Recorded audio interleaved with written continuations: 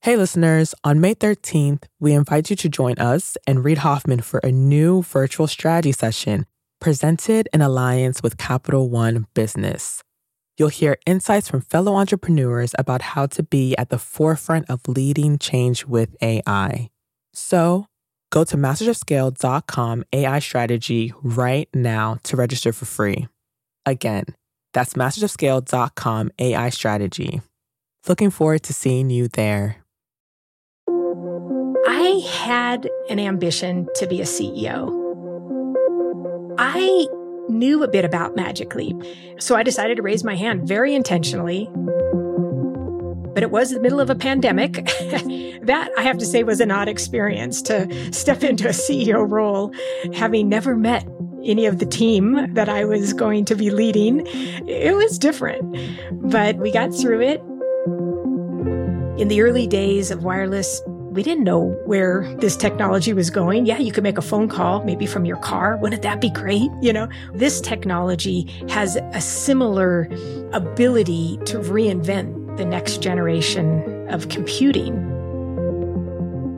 My company's vision and priorities can very much be entwined with helping the world find better solutions, both within the pandemic and then post-pandemic.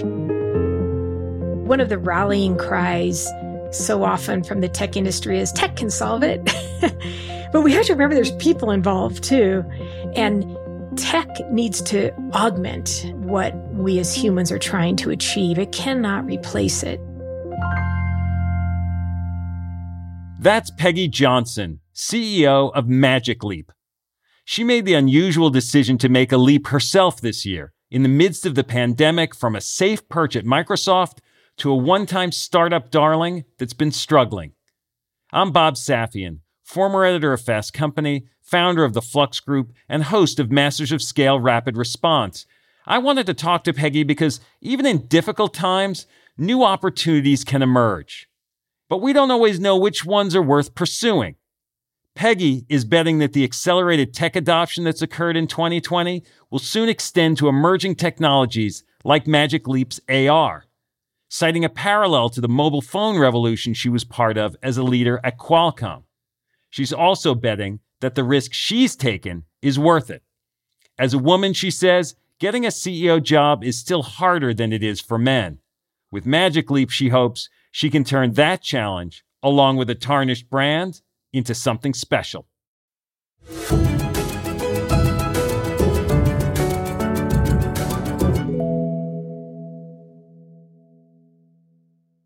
Hi, listeners. It's Erica Flynn, VP of Alliances and Audience Development at Wait What, the company behind Masters of Scale.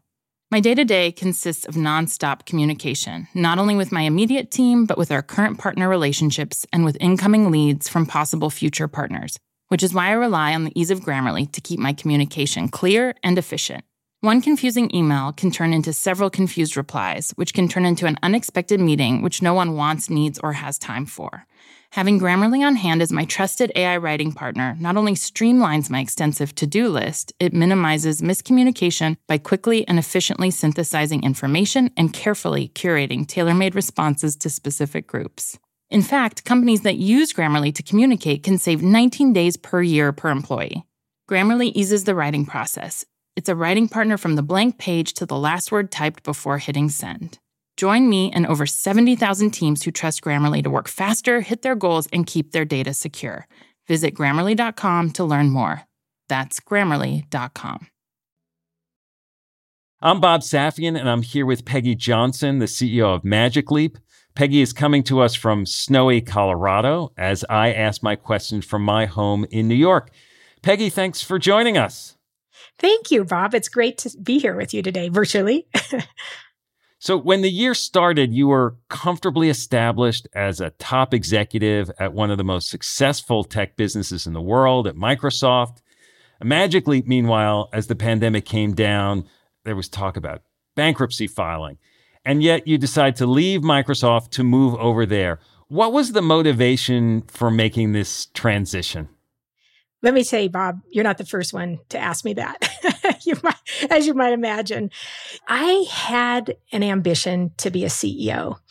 And I had long held it. I was 25 years at Qualcomm and then 6 years at Microsoft, which were amazing years. I had arguably one of the best jobs out there in the tech industry. But I really wanted to make that jump and be a CEO. And I knew a bit about Magic Leap. I was familiar with the technology. I'd visited the factory actually a few years ago. Roni and I knew each other from conferences. And so I'd had a chance. Ronnie is Magic Leap's founder. Correct. Yeah, Roni Abovitz. So I knew the technology was solid. And I had been watching the progress of the company, and they had just made the pivot to enterprise. And I felt that was the exact right move. So I decided to raise my hand very intentionally. But it was the middle of a pandemic, as we all know. And that, I have to say, was an odd experience to step into a CEO role, having never met any of the team that I was going to be leading, having never met any of the board members that interviewed me. It was different, but we got through it. And now you're working out of Colorado while Magic Leap is based in Florida. So everything has been happening remote, yes? Most of it has. I've gone now 3 times to Florida. Mostly we are just like every other company in Florida operating on a limited basis. And we have obviously all the right protocol in place. But to a large extent, our employees are working from home. So it didn't make sense to be there 100% of the time. Each time I go, I get to meet a few more folks, and that's been wonderful. I want to dig in on Magic Leap's business and its technology, but I want to ask you first, CEO jobs for women sometimes are harder to come by. Was that a challenge or a factor for you in finding this next move, whether it was Magic Leap or anywhere else? Did you feel that there was a different hurdle that you faced? Frankly, yes, I did. I've seen happen over my years in the technology industry, and you've probably heard other women leaders say this. Women tend to be evaluated on their performance and men on their potential. And basically what that means is oftentimes there may be a male candidate and folks will say, I think he can do it. Where the female candidate, they'll say, has she ever done this before? And I think it's why we don't see enough women on public boards, because a lot of times the criteria is, well, we want people who've been CEOs. Well, there haven't been that many women who've been CEOs. So if that's the criteria, we're going to continue to not have very many women on public boards. I think for some people, it's hard to understand exactly what Magic Leap does. Your website describes the technology as a wearable computer that brings the physical and digital worlds together. But it's not VR and it's not AR like on my smartphone. Can you try to encapsulate for folks in audio what that means? We make a headset, and when you put it on, you still see the world around you. Your physical world is still there, but we augment it with digital content. And that content can be pictures, text, video. It can be a 3D volumetric image of somebody live who's not co-located with you, which I think is some of the real exciting use cases that we'll see with the technology going forward. But it doesn't just sit there as perhaps AR does when you view it through your smartphone. It's not just a viewer. You actually can interact with the digital content. And to do so, essentially, that headset needs to be a computer. So think of it as a computer on your eyes. So for instance, one that Ericsson worked on recently with our headset, they do these things called Gemba walks, which is a Japanese term. It's when the manager walks the floor of a factory and looks to make improvements along the way. And the factory manager can put the headset on, and as they walk up to a piece of machinery, above the machinery in digital can be a set of characteristics, how that machine is doing, what the uptime has been, any red flags, do any sensors need to be changed? Do you need to call an expert? You can do so right from inside of the headset. So that's the sort of interaction that we think really sort of augments human potential. When I first heard about Magic Leap, this was several years ago, it raised just a ton of money, $3.5 billion, something like that, right? And then offered relatively little, at least publicly, to show for it. And there was this kind of backlash, that it's hype versus reality. As you come in knowing there's that legacy that has both positive and negative parts of it, how do you manage through the skepticism? I mean, to be honest, I haven't loved some of the headlines. And so as I came in, I wanted to help do a reset publicly of who Magic Leap is, because I think a lot of what they have done over the last 9-10 years or so has been missed. Before Magic Leap was in the game, I don't think people had seen anything like that. Digital content superimposed in our physical world. It's amazing the first time you see it, because my background is in wireless and I got to see the wireless industry evolve really from nothing to 1.5 billion handsets shipped every year. It's very similar to augmented reality. In the early days of wireless, we didn't know where this technology was going. Yeah, you could make a phone call, maybe from your car. Wouldn't that be great? Who would have expected it would have taken the place of so many devices that we once owned, all wrapped up in a mobile phone of today? And I think this technology has a similar ability to really sort of reinvent the next generation of computing. And when you see where the technology that Magic Leap has today and this vision that you see for what it can be in the future, how much of that transition is about that the technology itself needs to evolve, and how much of it is like the technology's there, but we just have to adopt it and use it in a different kind of way? I mean, we've certainly seen a lot of technologies being adopted over the past year at a pace that they never had been before. Where does this technology fit in that continuum between the creation and the adoption?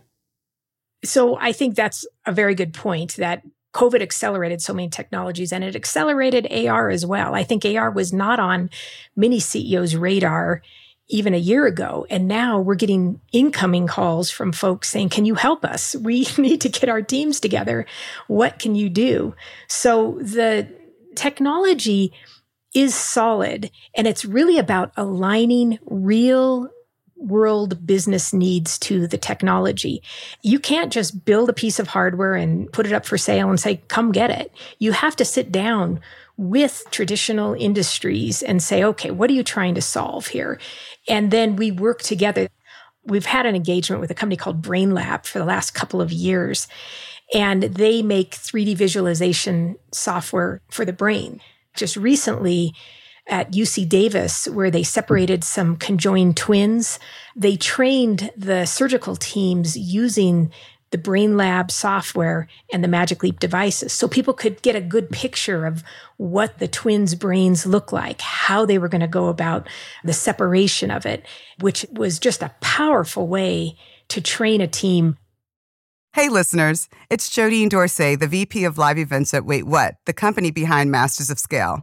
I am constantly tasked with reaching out to teams across a wide spectrum of professions and the vastly different personalities that go with them.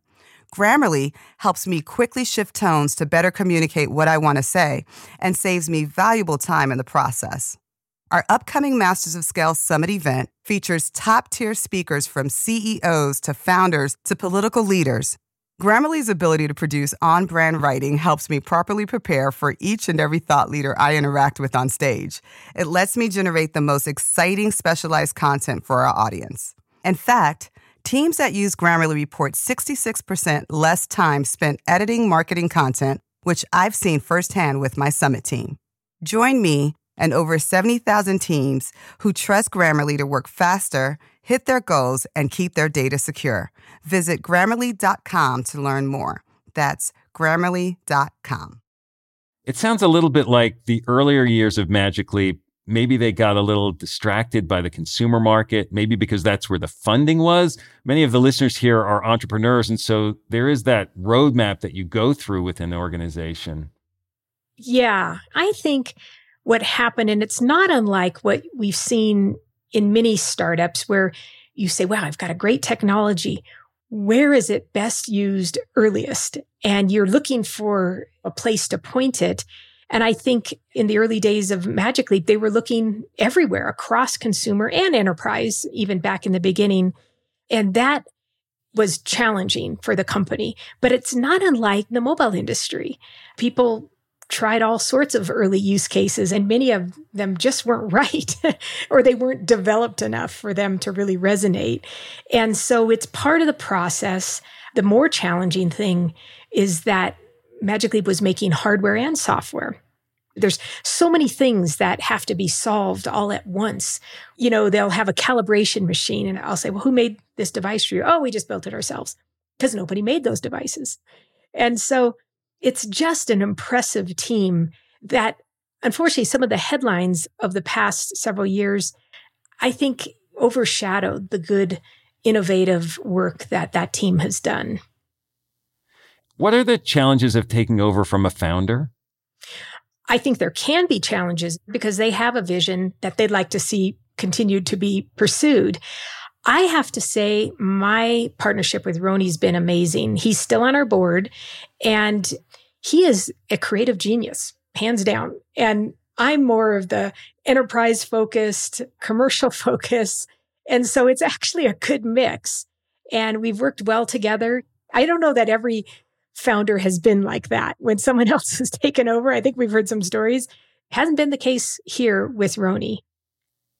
I know a lot of your expertise and much of your higher profile, at least, successes have come through partnerships that you've helped put together for both Qualcomm and Microsoft. At a startup-like place like Magic Leap, as you're describing, it sounds like there's a tendency to want to do everything yourself as opposed to look at partnerships. Is that a kind of cultural transition that you're working through with them? It absolutely is. Yeah, I do think the company was very focused, again, because they were making hardware and software, so they were making the full stack. When you're first trying to bring a new piece of technology to light, that is a good way to go about things because you have control of everything up and down the stack. But going forward, really the only way we're going to scale is to partner. And again, that's a muscle I bring, as you said, from Qualcomm and from my 6 years at Microsoft. But you're right. I had to do a bit of cultural transformation within the company. I had a front row seat at the cultural transformation of Microsoft over the last 6 years and learned a lot about how to do that. It starts with listening, learning, understanding the background, and then introducing an open-mindedness to change. It's not always easy. It hasn't been without its challenges, but we're on a good path going forward. Any specific episodes that help illuminate that? Yeah, I am all about transparency. And I think in the early days of the company, because they had harnessed sort of magic in a bottle, they were very secretive about the abilities of the technology while they were developing it. But now, in where we're at on the spectrum of the growth of the company, I want to be very open, both with the external community, but also with the internal community. So I've really upped communications across the team. We have every other week all hands meetings. We call them the loop. Every other week, Ask Me AMAs associated with the all hands meeting. So any question can be teed up. And I share good news and bad news. And I've done that from day one, and I'll continue to do that. And I think the teams have appreciated that. It's helpful for them to understand the state of the company, where we're headed, the focus that we have. I repeat it every other week in front of them, our goals and our vision and our cultural values. And we want everybody to know when they come in virtually or physically what they should be working on that day. And we try to keep things very crisp and clear. I know you've only been there still a few months, so I know it's still early, but I'm curious, do you see any lessons from working at bigger places like Microsoft and Qualcomm that apply particularly well to an earlier stage business like Magic Leap? Well, one thing that we used to talk about as one of our leadership values at Microsoft was to create clarity. And I do think that is a discipline that I'm going to continue to hone across the company, across our leaders, that there's never any question. I think with any startup, there's a little bit of chaos at any given point, particularly when you're pivoting, is this the right direction? No, we're going off in that direction. And I'm trying to keep the flexibility high and the clarity high and the chaos low. You've become CEO also at a moment when there's increasing pressure on businesses to engage on social issues. Is that something you have a philosophy about? I am deeply involved in issues around diversity in tech, having been a woman in tech for over 35 years now, and just seeing the challenges along the way and the good people we lost along the way because there wasn't an environment that was inclusive. I'm a bit of an introvert, and to come into a room and, to be in a meeting room, the only woman there, not super talkative, was hard for me and likely would have washed me out early on if not for a manager I had that recognized that my form of communication was different than others. And that's just one form of being inclusive. But we really, as a company, as an industry, across the broader industries, across the US and the world, we all just have to be a bit more inclusive. Otherwise, you'll lose out on some talent that could be part of the solution. I've built a pretty diverse management team because I want that diversity of perspective, diversity of thought. I think we build a better product if we have that. So 4 of 9 members of my management team are diverse. And it means a lot to me. And actually, just being in South Florida, we've got a wonderful Latinx population at the company, almost 20%. And in COVID, I think companies have an opportunity to increase their diversity because we've realized you can work remotely. So why not hire from everywhere? And I think people can increase their numbers just by continuing with some of the lessons we've learned from the pandemic about our ability to be productive remotely. The NASDAQ recently proposed new rules to have more diversity on boards. You feel like that's something that's overdue, or like, oh, why did we even have to do this? We shouldn't need to. I feel both those things. NASDAQ's move, I applaud it. And I think Adina Friedman, CEO of NASDAQ, was amazing to put that proposal up and to speak about it. Companies need to realize the value of diversity. You just make better products. You offer better services if you reflect the people that you're trying to sell to. I don't know why that is such a challenging concept for people to get their heads around. You're going to make a better product. Do it for bottom line reasons. And when you're inside a big company, do people mostly recognize that, but they just can't figure out exactly how to do it? What gets in the way? You have to make it a priority. So it's about having diverse slates. It's about having people who are doing the interviewing being diverse. So a diverse candidate knows they can feel comfortable at the company. It's about tracking the numbers and shining a big light on them. They're uncomfortable and it can be maddening at times because you think you have a way to increase the numbers and it doesn't work and you've got to try other things. So it's hard work. And that is something that companies need to recognize and to embrace, but with the understanding it's going to make them a better company. It will affect their bottom line. They'll make better products, better services. It's hard work, but the payoff is enormous. You mentioned the changes that have happened with COVID-19 and the pandemic. How much do you worry about the external environment, COVID-19 numbers rising, job losses, political uncertainty, relative to your strategy? Well, it's interesting. Given the product that we make, my company's vision and priorities can very much be entwined with helping the world find better solutions, both within the pandemic and then post-pandemic. I think we'll be slower to travel again. I don't know about you, but I used to fly to New York and back cross country for a 2-hour meeting. I don't think I'll be doing that anymore. There's the impact on the environment of doing that, on my time away from family. There's so many things that we sort of put up with because that's the way it was done that I think we won't do so much post-pandemic. But that means that the tools that we're using to engage need to continue to improve. I think all of the video conferencing has been wonderful. Can you imagine us getting by without it? We've been able to actually continue to run our businesses. But I think everyone would agree that that experience could be improved. I do feel that the technology that we're building can play a role in helping both with the issues during the pandemic of communicating as well as post-pandemic. I had a guest on last week who argued that while these digital tools are convenient, they may be making us more isolated, which could undercut long-term productivity and creativity. It sounds like you see AR maybe as an antidote to that? Yeah, I think there's something about being inside of a 3D meeting that feels like a meeting again. We were in it the other day laughing at one of the guys, what they were doing. When people talk, the feeling that they're right there is very present. And that is something that is unfortunately really missing in all of the video conferencing we're doing today. What do you think is at stake in this moment? One of the rallying cries so often from the tech industry is tech can solve it. But we have to remember there's people involved too.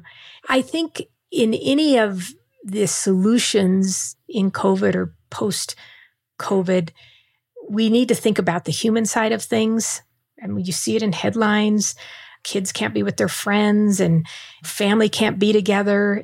We don't talk enough about that side of it, the emotional aspect of it, and the isolation that this pandemic has caused.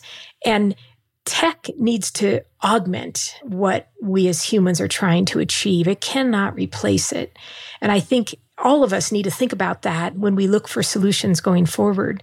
It pains me to see the pain that so many people are in. It's not just jobs, which is one whole level of pain clearly, but the separation that we're all feeling has to be addressed. I played a little bit with Microsoft HoloLens, which sounds like it's a competitor, similar kind of technology to what you're doing at Magic Leap. Is Microsoft now one of your competition?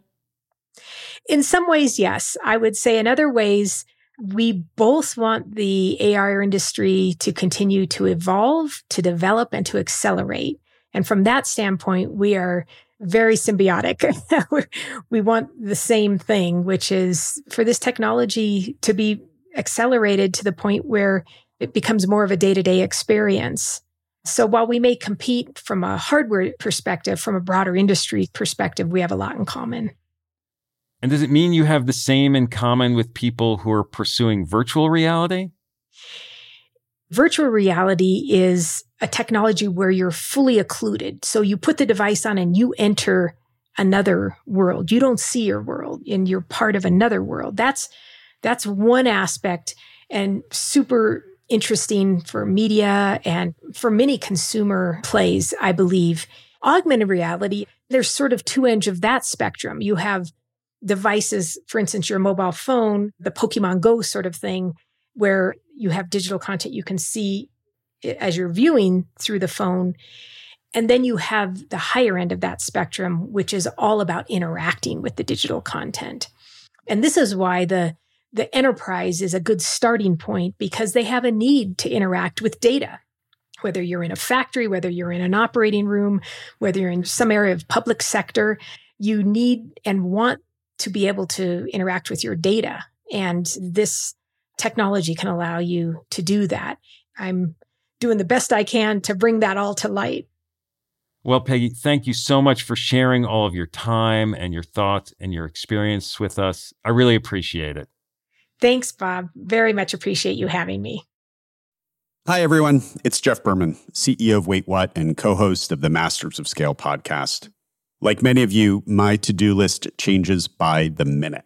Whether I'm working with partners or hashing out legal documents or brainstorming with our team, there is never a shortage of tasks that require attention and constant communication. Like Masters of Scale co-host Reid Hoffman, I know artificial intelligence is a huge part of our future, and Grammarly is an enterprising leader in AI. With Grammarly, what used to take a few hours only takes a few clicks. It's like having a collaborator for my writing, helping me generate better first drafts and tailoring messages to our specific audiences. It's not only a superior AI tool, it is a safe AI tool. And as a CEO, security is always top of mind. Grammarly has 14 years of experience and a business model that never sells our data. Security has been a priority since day one and continues to be integral to Grammarly's values today. Join me and over 70,000 teams who trust Grammarly to work faster, hit their goals, and keep their data secure. Visit Grammarly.com to learn more. That's Grammarly.com. Masters of Scale Rapid Response is a Wait What original. The show is recorded remotely using sanitized audio gear.